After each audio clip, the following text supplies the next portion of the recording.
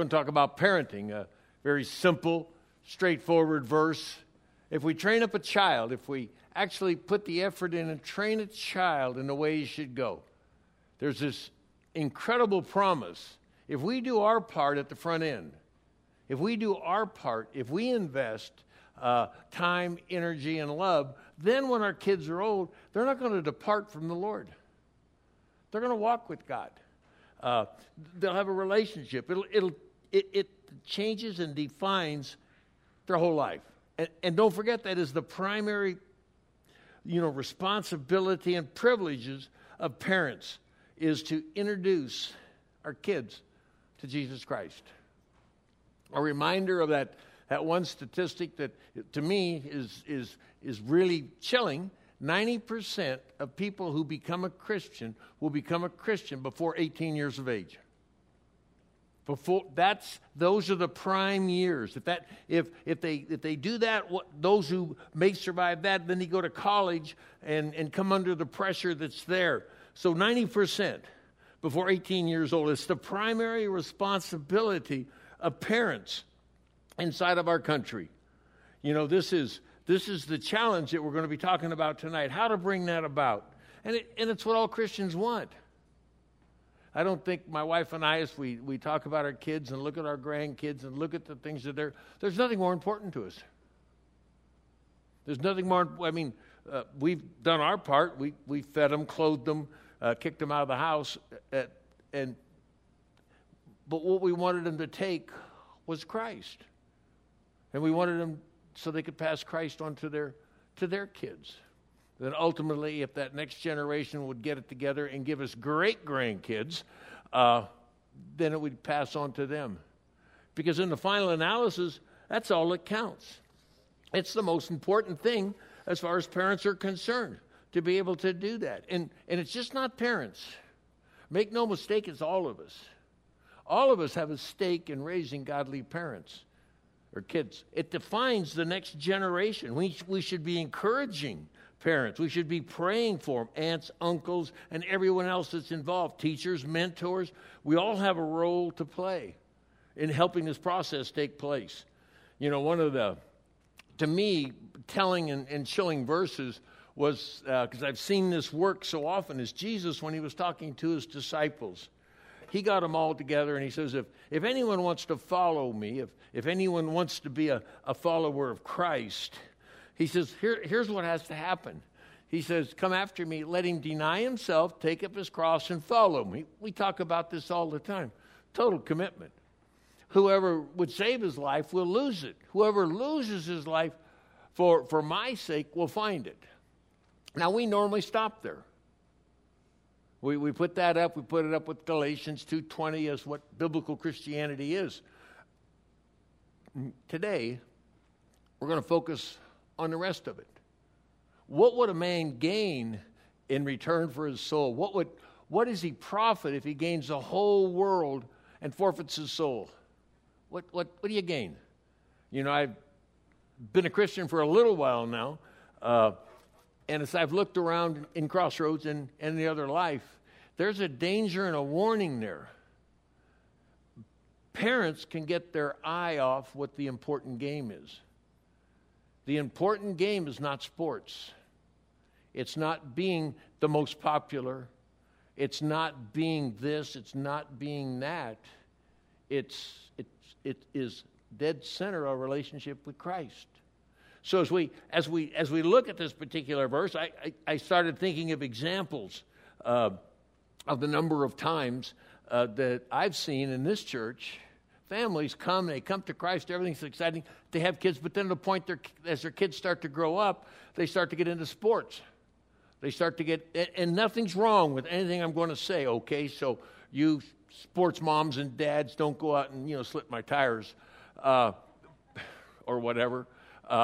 But sports, regular sports and team sports, then traveling sports, all the activities of band, all the activities of drama, all the extracurricular activities. So many families have their schedules set by their kids' schedule. And if you've got 2, 3 kids and you're taking them here, there, and everywhere, you don't have a life. You don't have a family. You have a feeding station where they come in and refuel, and you get to drive them to their next event. The extracurricular activities, the other things that could be taking place, whether it's academic, STEM training, debate training, all of these things are great. But they can destroy a kid because they don't have time. They're not at home. They're not interacting with you. You're spending all of your time and your energy chasing after them, meeting any one of their desires. So what would a prophet, a student, if he was honor roll? Not that that's bad. Or valedictorian. Well, that's definitely not bad. Well, nothing wrong with that. What if they got a sports scholarship? So many parents that I've seen in this church and in this town, they sacrifice everything for a sports scholarship for their kids. They train during the week. Often the parents become the coaches, the cheering section for them. They dedicate everything to that. As the kids grow up, they get invited, if they're good enough, on the traveling teams. So not only are they gone all during the weeknights, now they're gone all weekend. No church, no youth groups, no activities. The parents, I've seen it over and over. The parents are out of family meetings, out of life groups, out of times when we get together. They don't have time for church. We're making care calls for them. You still alive out there? And whenever you talk to them, what's the first thing? They tell about what their kids are doing. Nothing wrong with any of it. But the primary job is to teach our kids about Jesus Christ, teaching them to pick up the cross of Christ with the fully devoted relationship with Jesus first, and then follow him. Because what good is it going to do them if they get a scholarship, if they get high grades, if they get all this, even throughout life, they get this job and they end up being a millionaire, a billionaire even, so they can give me money. What does it profit them if they walk out of this life straight into hell? And parent after parent after parent makes that trade. Everything becomes more important than having time around the kitchen table, which is quality time, oh please. Time around the kitchen table, time on trips where you actually bring Christ into the conversation. And again, the order, the command is to put Christ first, to follow him in all of these things. We don't want them to lose their soul. Again, I've seen this happen way too many times as it goes forward. And again, we want them. Now, I put these 2 verses together that we normally see this together. This is biblical Christianity.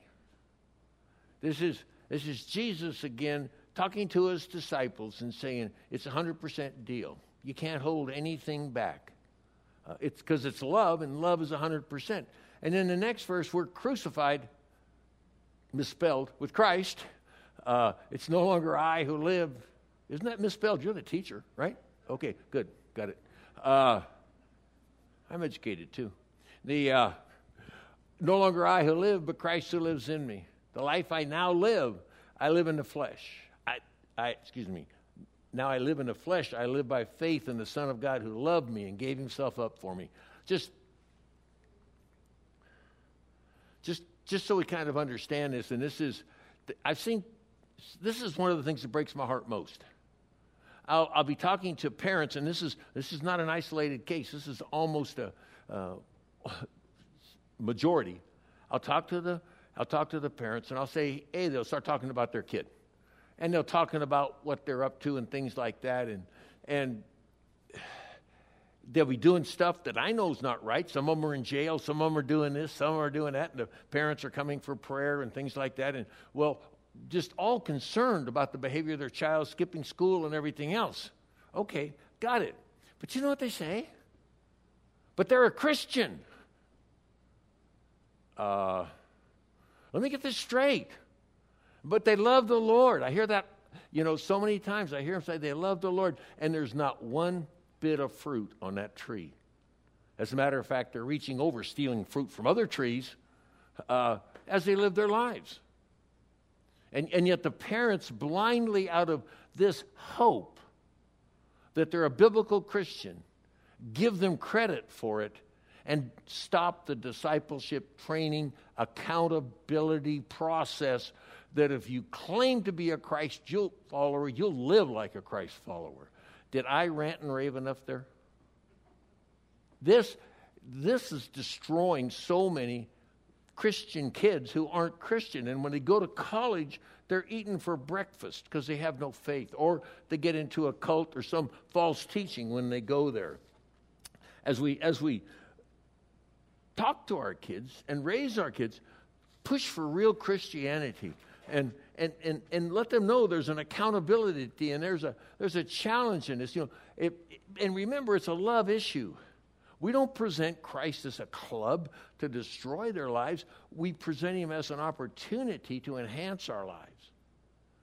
Through us, other people can come to know Christ. Ask them, how are your friends doing with Christ? How can you help? Can we be involved in that? See if there's an ongoing relationship inside of their life, if Christ's heart is beating inside of them. It can be done. And again, these events that take us away, I don't care whether it's school extracurricular events. There seems to be a conspiracy somewhere in town or in the world, obviously, that keep people away from church. Not just the governor not letting us come in, okay? But this is ongoing. I used to ride mountain bikes and still get out once a month when I'm lucky, or twice. But here's the deal. The mountain bike race was always on Sunday. So I'd go out, Ronnie'd go out with me sometimes. We'd look around the course and say, man, glad I'm not in it. Can't go that hill. But we can't even go participate in it. Horse shows used to be Saturday and Sunday, so some events couldn't be in. Just some of the things that our kids and us, because it's Sunday. And so the statement is church takes priority. We'll be in church, thank you. And sometimes it doesn't make you popular around the home campfire. But it isn't a discussion that's really had because they know there's no budging in these particular things. We are to walk with our kids, point out Christ to them as we go down the road. Now, here's the hope. It sounds silly. The hope is God. The steadfast love of our Lord is from everlasting to everlasting. He is there for those who fear him. His righteousness isn't. To children's children, to those who keep his covenant and remember to do his commandments. This is God's promise. And he doesn't promise us as a removed, distant landlord who's not involved. He is the Lord. His throne rules in the heavens over everything. And his promise to us as we follow him as parents, as aunts, uncles, friends in this process of a community witnessing to kids. We can do all things through Christ who strengthens us. We can do that. This is the hope that we have. And again, the privileges and the challenges for parents is again, responsibilities. It's an everyday, diligently teaching them to our kids as we live our lives. This command will be on their heart. Diligently teach them. Take them to church. Have opportunities to challenge them in times of the Scripture and things like that. And as you go forward at meals, at school, or anything, helping around the house, talk to them. Introduce Christ. Introduce Christian principles. When they come home with teachings from school, particularly humanist teachings, what class it may be, expose that. Expose the lies of the world. We'll get to that later as we go along. The challenges to parenting, very, very critical. Challenging, need to talk about this kind of up front, because when I started out, I was totally clueless, if you will, on parenting. Children, what are you going to do with them? What are you going to do? One of the things that shocked us, we grew up in an age of where kids were seen but not heard. Now, that's not rude. They were invited, they talked, they did everything. But when adults were talking, they would be over there playing. The parents would bring toys. They could play quietly by themselves. They could have their little pack. At our house, we throw them all in the basement and don't see them for 2-3 days when the grandkids come. It's really a good deal. But that's the way, when you see them running, and we've all seen these kind of problems and the way they act. You know, we see them throwing a fit in the store. We see that. So what is the problem of this? Well, it's pretty simple as we go forward. They're sinners. When they're born, they're cute. They're cuddly, except for that one thing. They do things, and we're thrilled. Look, they rolled over. Okay. They smile at us, and we take anything for a smile. It's normally gas or something that's in there, and their mouth gets, look, you smiled at me. We do antics to get them to smile. They crawl, they walk. They say mommy or daddy first, and there's a lot of discussion about that. Sports, school, graduate, married, all of these things are so neat for our kids. But there's a problem underneath all of that. They come from the factory defective because of the fall of mankind. They come sinful and prideful into this world. We don't like to think about that. Humanist teaching in our culture today says that mankind is basically good. Kids are born good or maybe even godly. But the Bible says all sin, all fall short of the glory of God. We have sinned and we're continuing to sin. If we say we're not sinners, we're deceiving ourselves. We're lying. If we confess, he's faithful. If we say we have not sinned, we make God a liar. This is one of the biggest challenges to parents is to remember that. You know, we keep it in mind because if we don't understand that, we won't train them. You know, for some people, maybe this is new data as we go forward. But for Christians who believe the Bible, we know this is true. And we know, actually, one of our major jobs is to be able to train them and to move in an area where there's humility and unselfishness that is brought forward. You know, we see them grow up there. If you let a 4-year-old run a home, it turns into a reign of terror. Kids all of a sudden think they're at McDonald's and they're giving orders to the short order cook that's behind. No, I don't want this tonight. Give me that. And I've seen parents jump up and take that dinner away and bring them something else. They just take over. They become the ones in charge. They start torturing their parents. They start going back and forth. Sibling rivalry comes out of this as they abuse, literally, their brothers and their sisters are there. And I guess most of us have seen in the store the little sweet child when he didn't get his toy, throwing a hissy fit and yelling at his mom or falling on the floor and just a rant and a rave. And as they go forward, and I think many others have seen it too. I've seen kids hit their parents. Kids hit their mom during this when they're not happy with them, throwing a fit. I want to go over there and spank the bozo, not the kid. The parents. Not the kid's fault. He was trained to be that way and allowed to be that way. It's the parents' responsibility to train that out of them. In 2020, as we look around, as the battle that goes on around us, our little darlings can quickly turn into big monsters inside our lives and inside the lives of the people around them. You know, as the kids grow up, I think we've seen this too. Older children, teenagers, rolling their eyes. Isn't that really respectful as they roll their eyes? And then again, there's when everything doesn't go their way, there's the magic word, whatever, as they turn and walk away with the final insult over their shoulder, showing that they really won the victory. You know, more and more we see situations where in the home, as kids grow, they start abusing the parents. Not an unusual situation. Sin nature spawns this civil rivalry that takes place. When discipline is necessary, the kids just reject it, climb out the window, go do what they want to do. In classrooms, if the parent or the teacher tries to discipline them, they rebel. And if the parents come in, normally the parents will blame the teacher.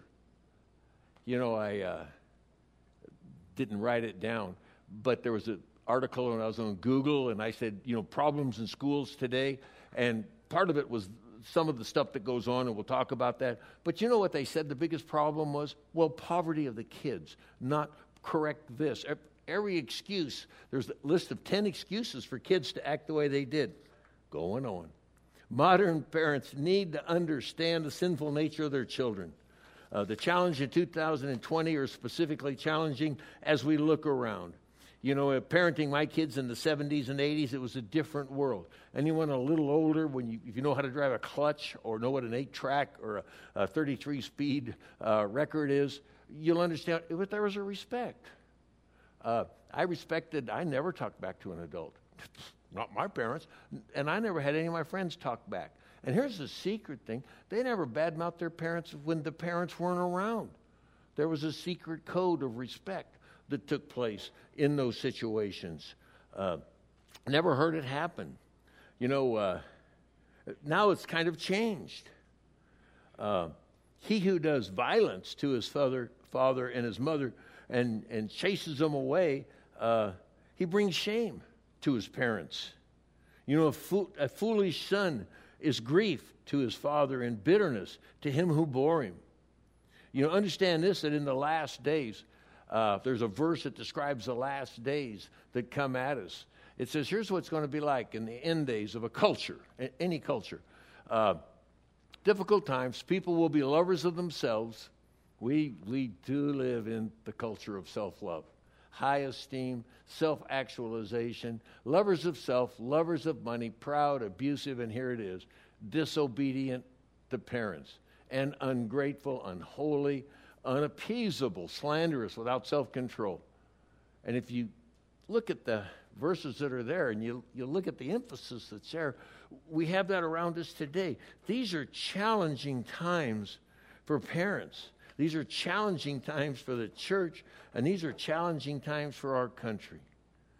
Schools have changed, the media has changed, technology has radically changed. When I was a kid and even raising my kids, phones were on a cord, and you knew where they were. Now everyone's got a phone in their pocket. The kids have that. They spend an average of 10 hours a day on it. And they'll make a phone call once in a while, but hundreds or dozens of text, Facebook, Snapchat, Instagram, tweets, and things I don't even know anything about, but what else flows off that? Music you don't want them to listen to, YouTube videos that twist their minds, and pornography comes off all the way, even the use of sexting, of sending pictures of themselves to other people. It's a challenging time to be a parent. And even when the kids are home, one of the things that I noticed when working around my grandkids and hanging out with them, they're not there. They're there, but they're not there. They're flipping through, checking their Facebook. If something goes wrong in situations, had this happen many times. When I talk to the parents, if they discipline them, they get on their phone and they call their friends. And their friends tell them and support them and talk about what jerks or jerkettes their parents are in situations like that. They're home, but they're not home. It's a different world. Again, here's what happens. Back when I was a kid, the problem was cutting in line and chewing gum. Big problems. Today, the problems in school is the issue that they have is the availability of opioids, violent deaths on schools. I'm glad they're going to take the cops out of there. We wouldn't want them messing with anything. Non-fatal student accidents and beating each other, fights, and fear of people, just kids, going to school because of the gang activities and the other activities that are taking place. Quickly on this, because the goal is to come to know Christ. And a chart that we've put up several times, and the statistics and the tracking on this, I started doing it in 1995. That's when I got the first book from Barna I wish I would have done it earlier. But here's the progression of biblical Christians down to the bottom. Now, in 2020, it's 1% under 30 and zero under 20. Not a measurable number of kids are biblical Christians in that age group. One more, I think a more telling statistic that I've used from another study that I came up with. What does it take to be mature? There's a maturity checklist. I'll talk about the copies of it in the back in a while. But the average age to maturity worldwide is 14 and a half. The Jewish bar mitzvah, where they expect adult behavior out of their kids, they've done this for thousands of years. Girls 12, boys 13. From then on, they're expected by their parents and their community to function as adults. Again, average age inside of our country, when this study came out, was 25 and a half.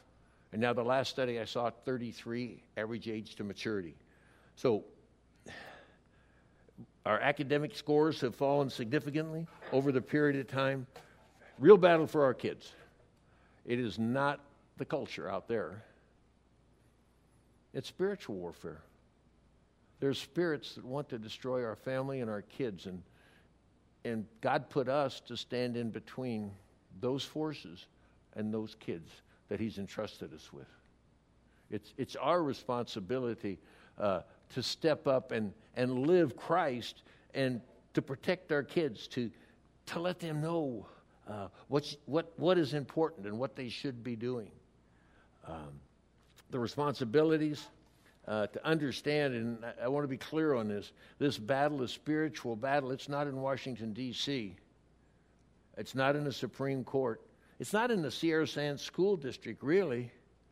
From all objective information, those battles are over. We've lost those. There's only one point of defense, in my opinion, that's left. That's the family. As kids are growing up, that's the hope. That's actually what God said from the beginning. Years ago, we could trust our government to be on our side. We could trust the Supreme Court not to kick God out of schools. We could trust our state government to not put out incorrect curriculum. We could trust. We can't do that anymore. It all falls to the parents. Responsibilities for parents and the choice we make. We have to choose how we're going to raise our kids. We choose our responsibility, our choice. Are we going to follow the wisdom of the world, or are we going to follow God's wisdom?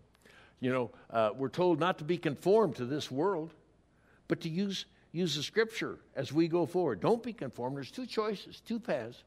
Wisdom of the world, wisdom of God.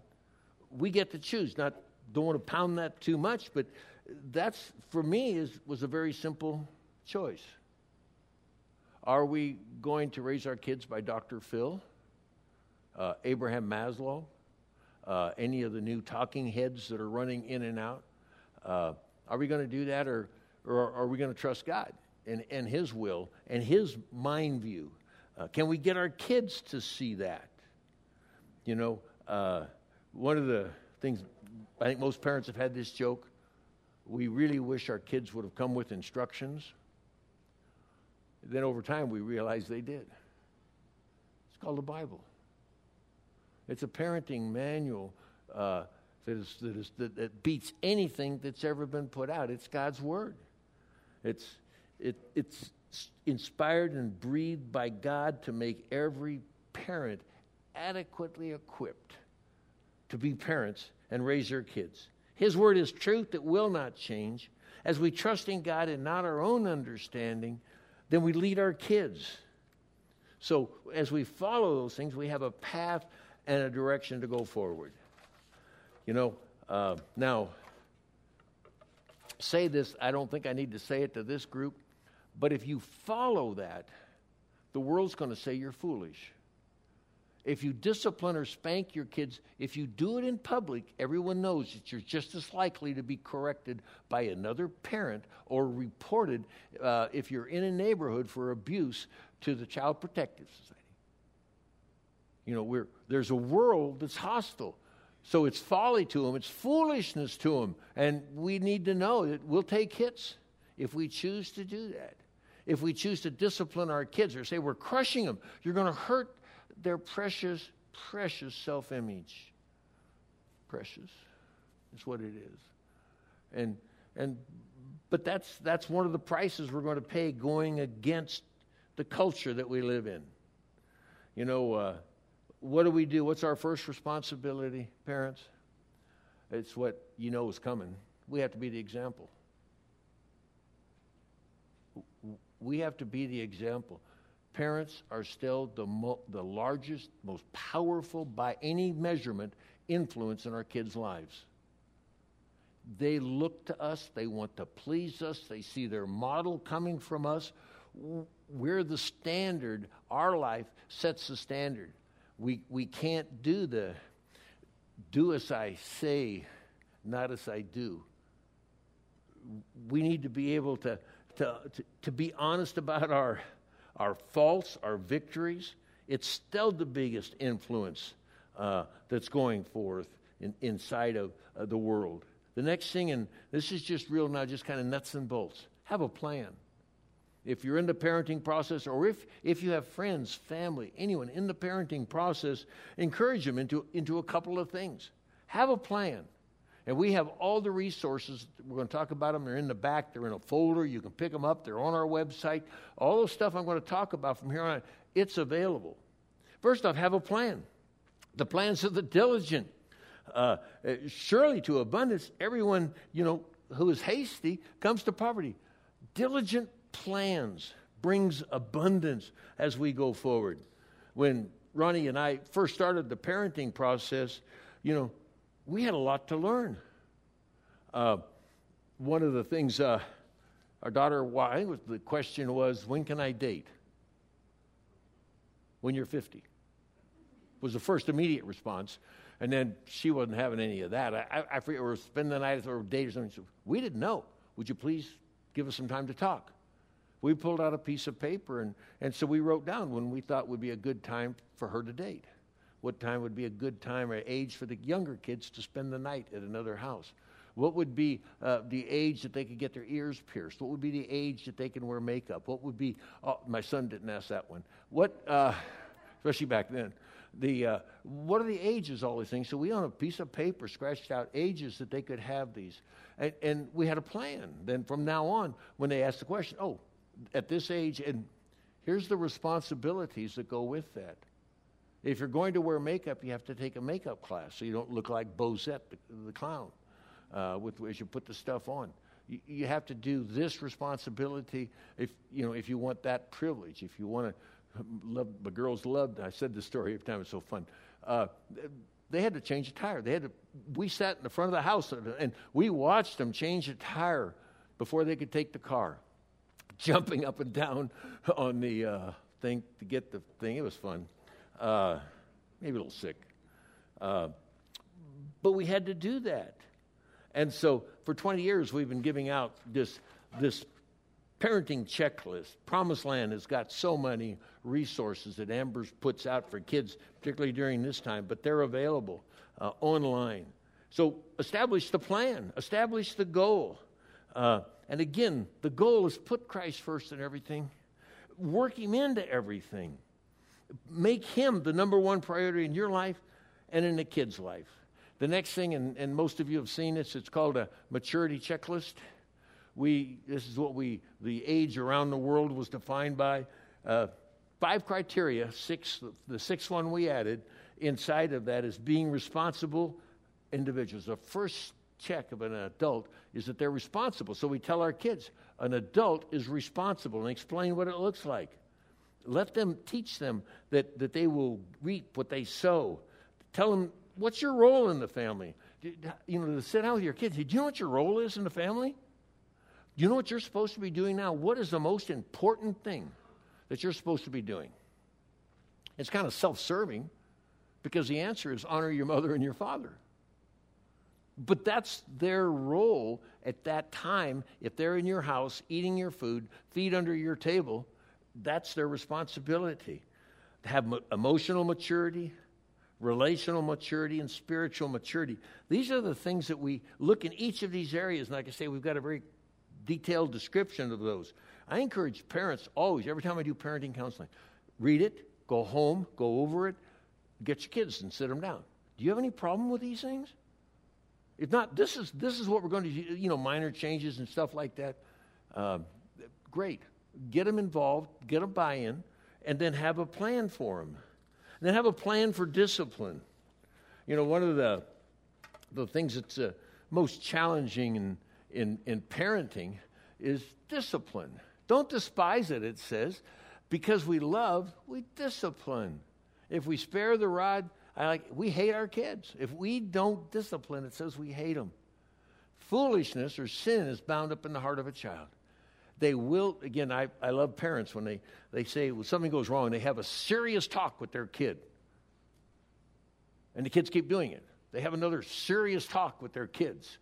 You're not going to get to them up here listening. You're going to get to them down here from the seat of the problem. I'm not saying spanking is necessary and everything, but there has to be an understanding. As a matter of fact, at a certain age, that goes away. But quality timeouts, quality taking responsibilities, show them. Because if we don't show them that sin has consequences, they're going to have a real challenge when they come to God. Because for sure with God, sin has consequences. And again, I want to talk about one thing is the reason for anger and discipline. I don't think there's a parent that hasn't gotten angry at some point during the discipline process. Reasons for anger and discipline, we forget the nature of the child. If they're sinning, they are following their nature. Most parents come in and says, why are they doing this to me? It is not personal. They would do it to anyone standing there. They're sinners. So if we get angry at them for being who they are and taking it personal, we'll get angry. If we wait too long to discipline, because every time we tell them to do something and they don't do it, we get a little angrier. It may not show, but something percolates inside of us when we do that. And then the next reason for anger is we don't have a plan for why, when, and how we'll discipline.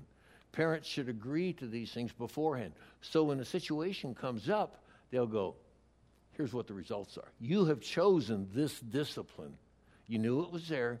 You did the behavior. You've chosen the discipline that is there. So plan for discipline. Again, all that's in the back also. Last thing on this is responsibilities and privileges. That list that I talk about. I encourage you to sit down and this is just a sample of it. What age did they do yard work? When can they get a job? When can they should learn to cook? What dating? What's required? We have a dating guide. Before they date, the responsibility they should write out for you who they'll date. If they say I'll date Jack the Ripper, they're not old enough to date. By the way, if they don't have good qualifications, it's such an important thing.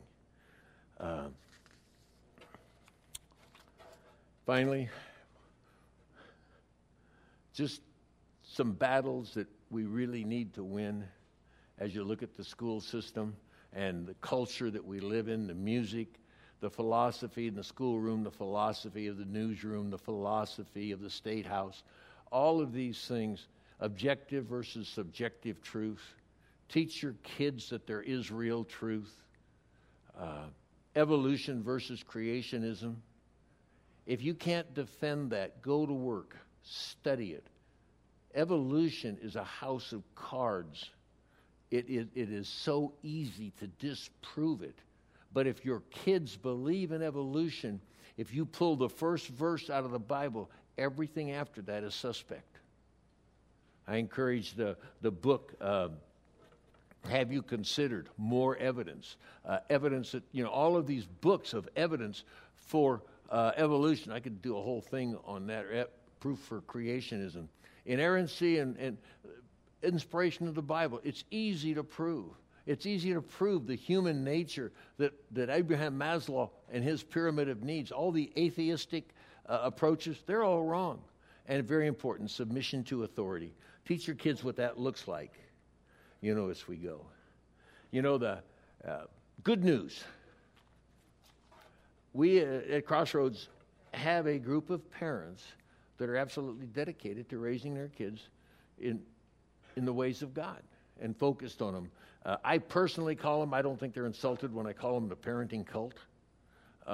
They get together, they study parenting. So what we're going to do is really, with the time we have left, we're going to watch a video, and they're going to be meeting, and they're going to ask them these questions.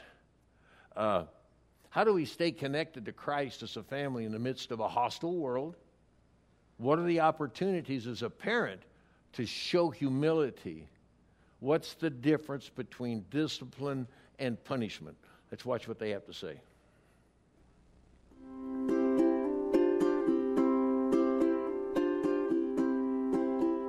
What's up, guys? We are here because parenting is hard. But God loves us so much. He loves our kids so much.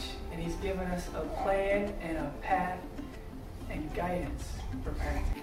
Can you guys talk about staying connected to Christ as a family amidst a relatively ugly and hateful world? I think as a family, we really try to talk to our kids about the current issues of the day.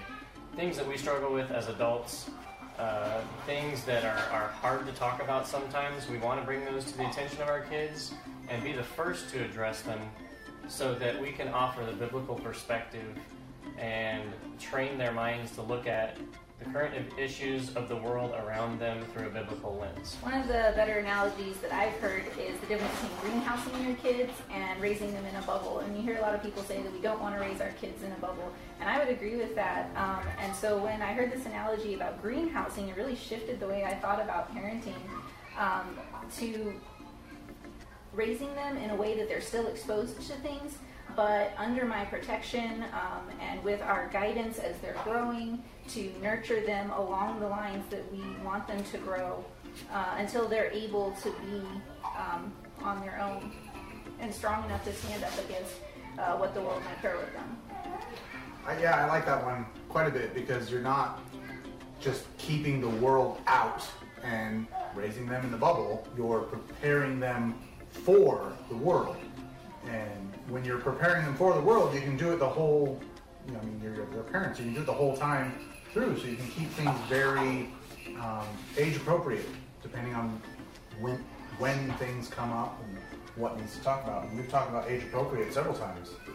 So, like when they have questions, they're going to always have questions, and you want them to come and talk to you about the questions that they have, right? Because if you don't answer them, they're going to go looking for the answers elsewhere. So this way, it's an opportunity for you to do some more spiritual teaching with them, right? Getting into the Bible with them. So answering those questions, even sometimes before you think you should have to answer them. There was numerous times where my girls asked me questions before I thought that was even a topic, but they had obviously formed that question from their own life situations, and so we went through those answers in an age-appropriate way. And a good thing to do is to do your devotions at night, going through those Bible stories, and so that you can pull those Bible stories for those questions, right? When things come up, you could say, well, like Noah here, or like Adam and Eve here, right? Or like Abraham. Pull those stories in to pull the Bible into their lives. Just like Jesus, he taught in parables all the time. And I think it's really important to maintain a fresh perspective on things, and to do that, I think we need to be connected to the vine, connected to the church, connected to our small groups, to the body, so that we're not relying on our own experience or our natural way of thinking, that we really can have a biblical perspective ourselves to then be able to pass that on to our children. Yeah, and that's a great point, because every parenting class we've ever done, either taken or held at Crossroads, the first portion, like the first several weeks, is always the parents, the mother and the father as individuals and their relationship with God, and then their relationship together as a married couple, and then their relationship to the kids, because you can't teach your children what you don't know yourself. You guys have covered some great stuff. Can you give us practical situation and a way to practically attack a potentially scary and maybe what we deem inappropriate question? Very situational question, because you never know what the kid's going to ask. You may not be prepared for it yourself. So one part of the answer is always, if you don't know, like the exact biblical reference, for example, you can tell your kid, let's look that up together. You know, you can search your concordance, you can take the time to see why you don't believe that. And sometimes you'll learn in the process something that you had just kind of checked off in the back of your head as, okay, that's a no, but why is it a no? What is the instead you're supposed to do? Things like that.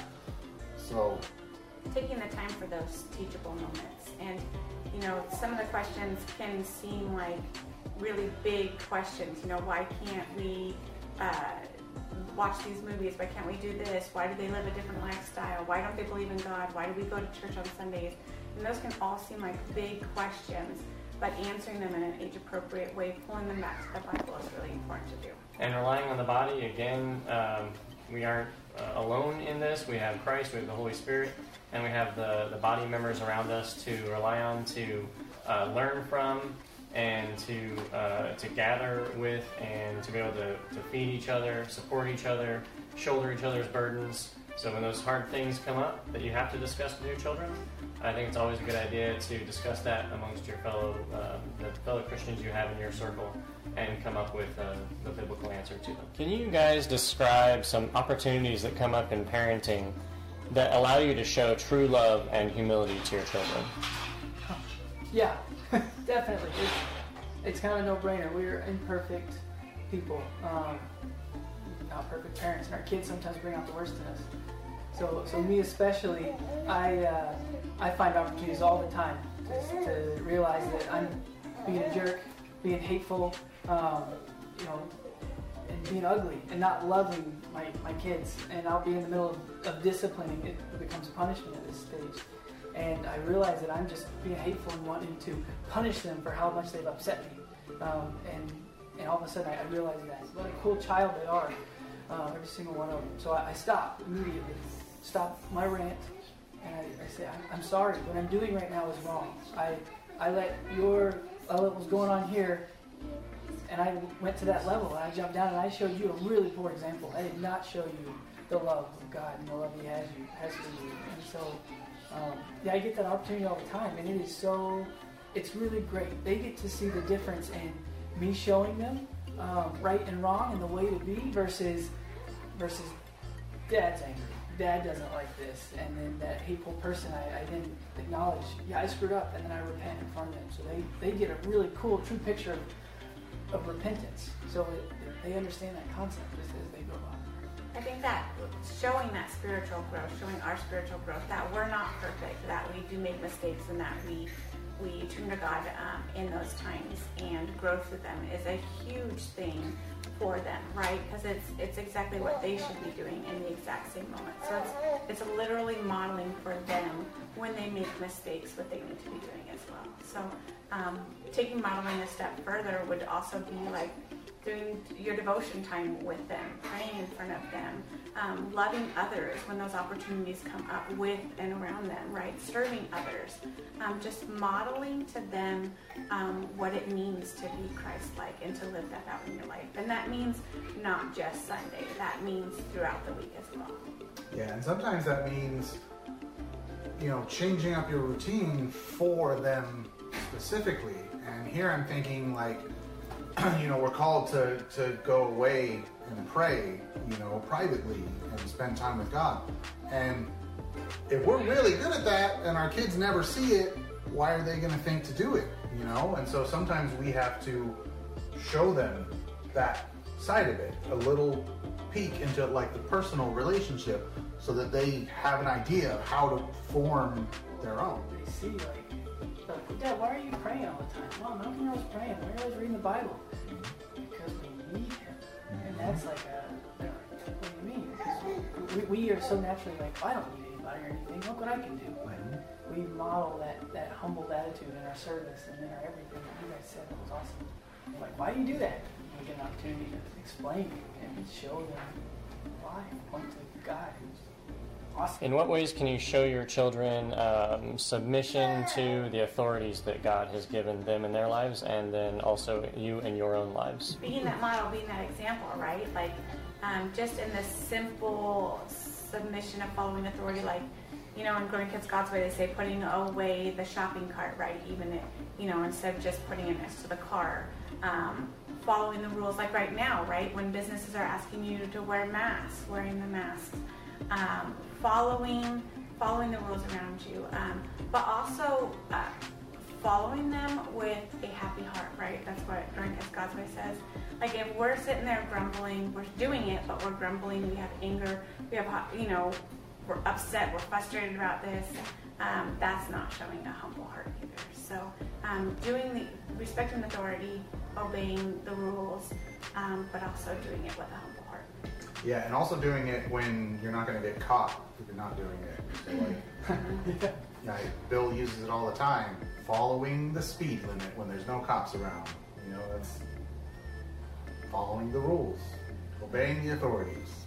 Not because you think that I have to follow the speed limit, or else I'm going to die and the world's going to fall off, but because, like, God said, obey him. So, okay, I maybe don't agree, but you're smarter and greater than I am. All right, I'll follow suit. Yeah, that's cool. I think the biggest example of submission is within our marriage, though, right? Oh, cool. Watching us submit to each other when they can see that we don't want to. And then they see us take joy as we do it, even though they see that we're struggling to do it. That's a miracle. Okay, discipline is always a hot topic. So, can you guys discuss a little bit between discipline versus punishment? Corrective discipline versus punishment. So punishment at home, Emma, Jack, Zoe, take your pick. They do something I don't like. So I want them to pay for what they did. So you go sit in your room forever. That's kind of the punishment. The discipline is you're doing something right now that's leading you down a bad path. You're doing something that isn't right, and I want to teach you that. So let me use discipline, corrective action to help teach you that. So like a timeout at times, or just some abrupt, like, this is going away. You're not playing with this any longer. With the intent of slowing their world down a little bit and giving them time to constructively think about what's going on. Think about what they've done so they can actually address the issue themselves. And then thinking about it is a big thing. Are your children at a point where they can understand that they are doing wrong? So there's a good conversation to be had around with your spouse and your children. Are they being childish or are they being foolish? Do they lack knowledge and understanding about something? So then you just need to, if they're doing something that is not right, are they being childish and just don't really know that it's not right yet? And you need to train them in a biblical way to understand what they're doing is wrong.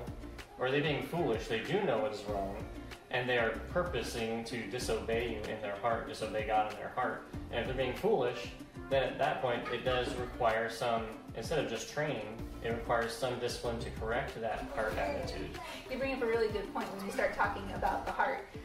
We really need to zero in on whether our corrective action is addressing their heart or whether it's addressing their behavior. So when you're talking about them doing something that you don't like, you're probably looking at their behavior because their behavior is affecting you. You know, it's very easy for us, even for me as a parent, to get really focused on what I'm doing, and if my kids disrupt my patterns, then I'm probably focusing on their behavior. But what I need to look at, I need to look past that and look at their heart and see what God sees. Is their heart focused on God, or is their heart focused on something else? And if their heart is focusing on the wrong thing, that's what I want to address with them in the discipline. Yeah, you get to use the Bible when you do that. It's like, so this isn't my made-up rule. In this house, we're basing our lives on the Bible, and what you're doing there is talked about right here. And so whether you point directly to the verse or you just make sure your concepts and what you're pushing on your heart is from the Bible, I think that really grounded and anchors it something real and solid. It's important for us to do too. It allows us to evaluate our hearts and their hearts, and once again back to the punishment versus discipline. Before we leave, the reconciling, making sure they know we love them. We're calling out something they did wrong because we love them, and we love them. We accept them right now, right here, in their what we're claiming to be error, we still love them big time. That hasn't changed. Making that clear is so critical, and that will also help them respond. They won't sit there and feel like they're worthless. They will know they're loved, and your child may belong to you, and you are bringing them up as best you know how. Which is what the Bible is about. It's a narrative of redemption and reconciliation, and that because God loved us, we can love our children in that way. No big surprise. Parenting is hard. It really is, but we are so thankful for God's guidance, but also our brothers and sisters who do this together. We do this as a community. We support each other and give each other advice and talk to each other. It's really awesome. If you want to get plugged in any life groups or anything like that, and join this community of people who really want to glorify God with what's different. Or just come up to any one of us while you're at church. Let us know in different ways we can support, in different ways we can encourage, and we'd love to love on you as fellow parents. We also have lots of resources at the church. We've got books in the library, Bible studies right now, media, a couple of suggestions on some Bible studies to go through to help with parenting. So just take a look at the list that was in the back, and just let us know. We'll get you plugged in. Bye, guys. Yeah. Join me in prayer, please. Father, we thank you that you're God, that you lovingly parent us, that you love us enough to tell us what we're supposed to do. You love us enough to give us the information, the guidelines, the instructions, and you love us enough to correct us when we need it.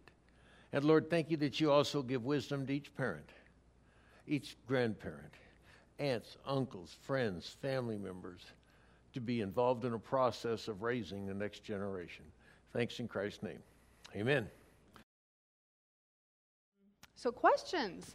We've got questions if you guys have any, but we also just want to remind everybody that you can always text questions in. You can do it tonight at 301-4840. You can also do it throughout the week. And if you do it in the middle of the week, we'll pick it up at next weekend service.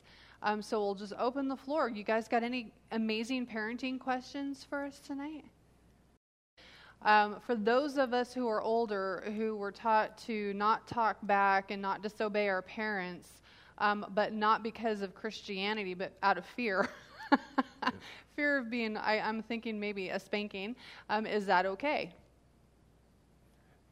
Actually, yeah, it's absolutely necessary, because the ability to respond to authority is critical. And it does take discipline, and the Bible says very clearly that all discipline for the moment is not joyful but sorrowful. It can become abuse, it can become all of that other stuff also that's negative. But it is important, and this is something that's lost, in this generation, where they don't respect authority. They don't have any fear of authority. They don't have any fear of teachers. They don't have any fear of parents. So is fear necessary? Rational, reasonable discipline that teaches us that if we grab the stove, we get hot and we get burned. So, and again, and each generation, as the parents get further and further from Christ, they get more discipline in anger and not in love. So, but is it bad to learn discipline that way? Come on, you had your DI. At the beginning, you didn't love him. You didn't give him a big huggy smoochy.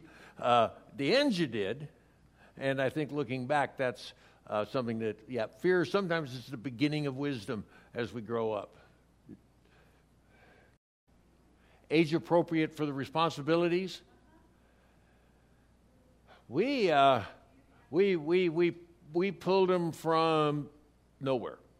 We just sat down and talked about what we thought was best from our experience base. We looked at all the kids around. We pushed things back that we didn't have experience with. If you pick that the list up at the back, those are guidelines. If you're familiar with Pirates of the Caribbean, they're just guidelines. Well, and even with age appropriate, what we learned as parents is that what someone else was doing at a certain age for their kid was not necessarily going to work for my child. Each child is different. It's based on their maturity level. If they're not mature enough to handle whatever this privilege is, then you don't give it to them just because they're the age. Just like we can get a driver's license at 16, but if a 16-year-old is completely irresponsible, rebellious, disobedient, failing all of their classes, are they mature enough to handle a car? No. That's their problem. Well, I'm glad it wasn't your kid. Well, with the I'm just exception, kidding. well, then you. No, you're right. You're right. I mean, yeah. I mean, it's inconvenient for the parent because you're still schlepping them around. Who knows what? Yeah. But I mean, that's the truth. Yeah. Yes, One of the ma'am. things about the difference in kids, she's absolutely right. They're different. But one of the things that you have with any privilege that you give, you can instantly take it back if they abuse it or anything that can affect it. If they show immaturity, well, you don't have that one. So. Did you have another question, Miss Diane? Yeah, that's a fun one. Let me do clothes. Can I do clothes? Okay. I suggest parents at some point when the kids are young, they put their clothes in a dirty clothes hopper. That's their responsibility.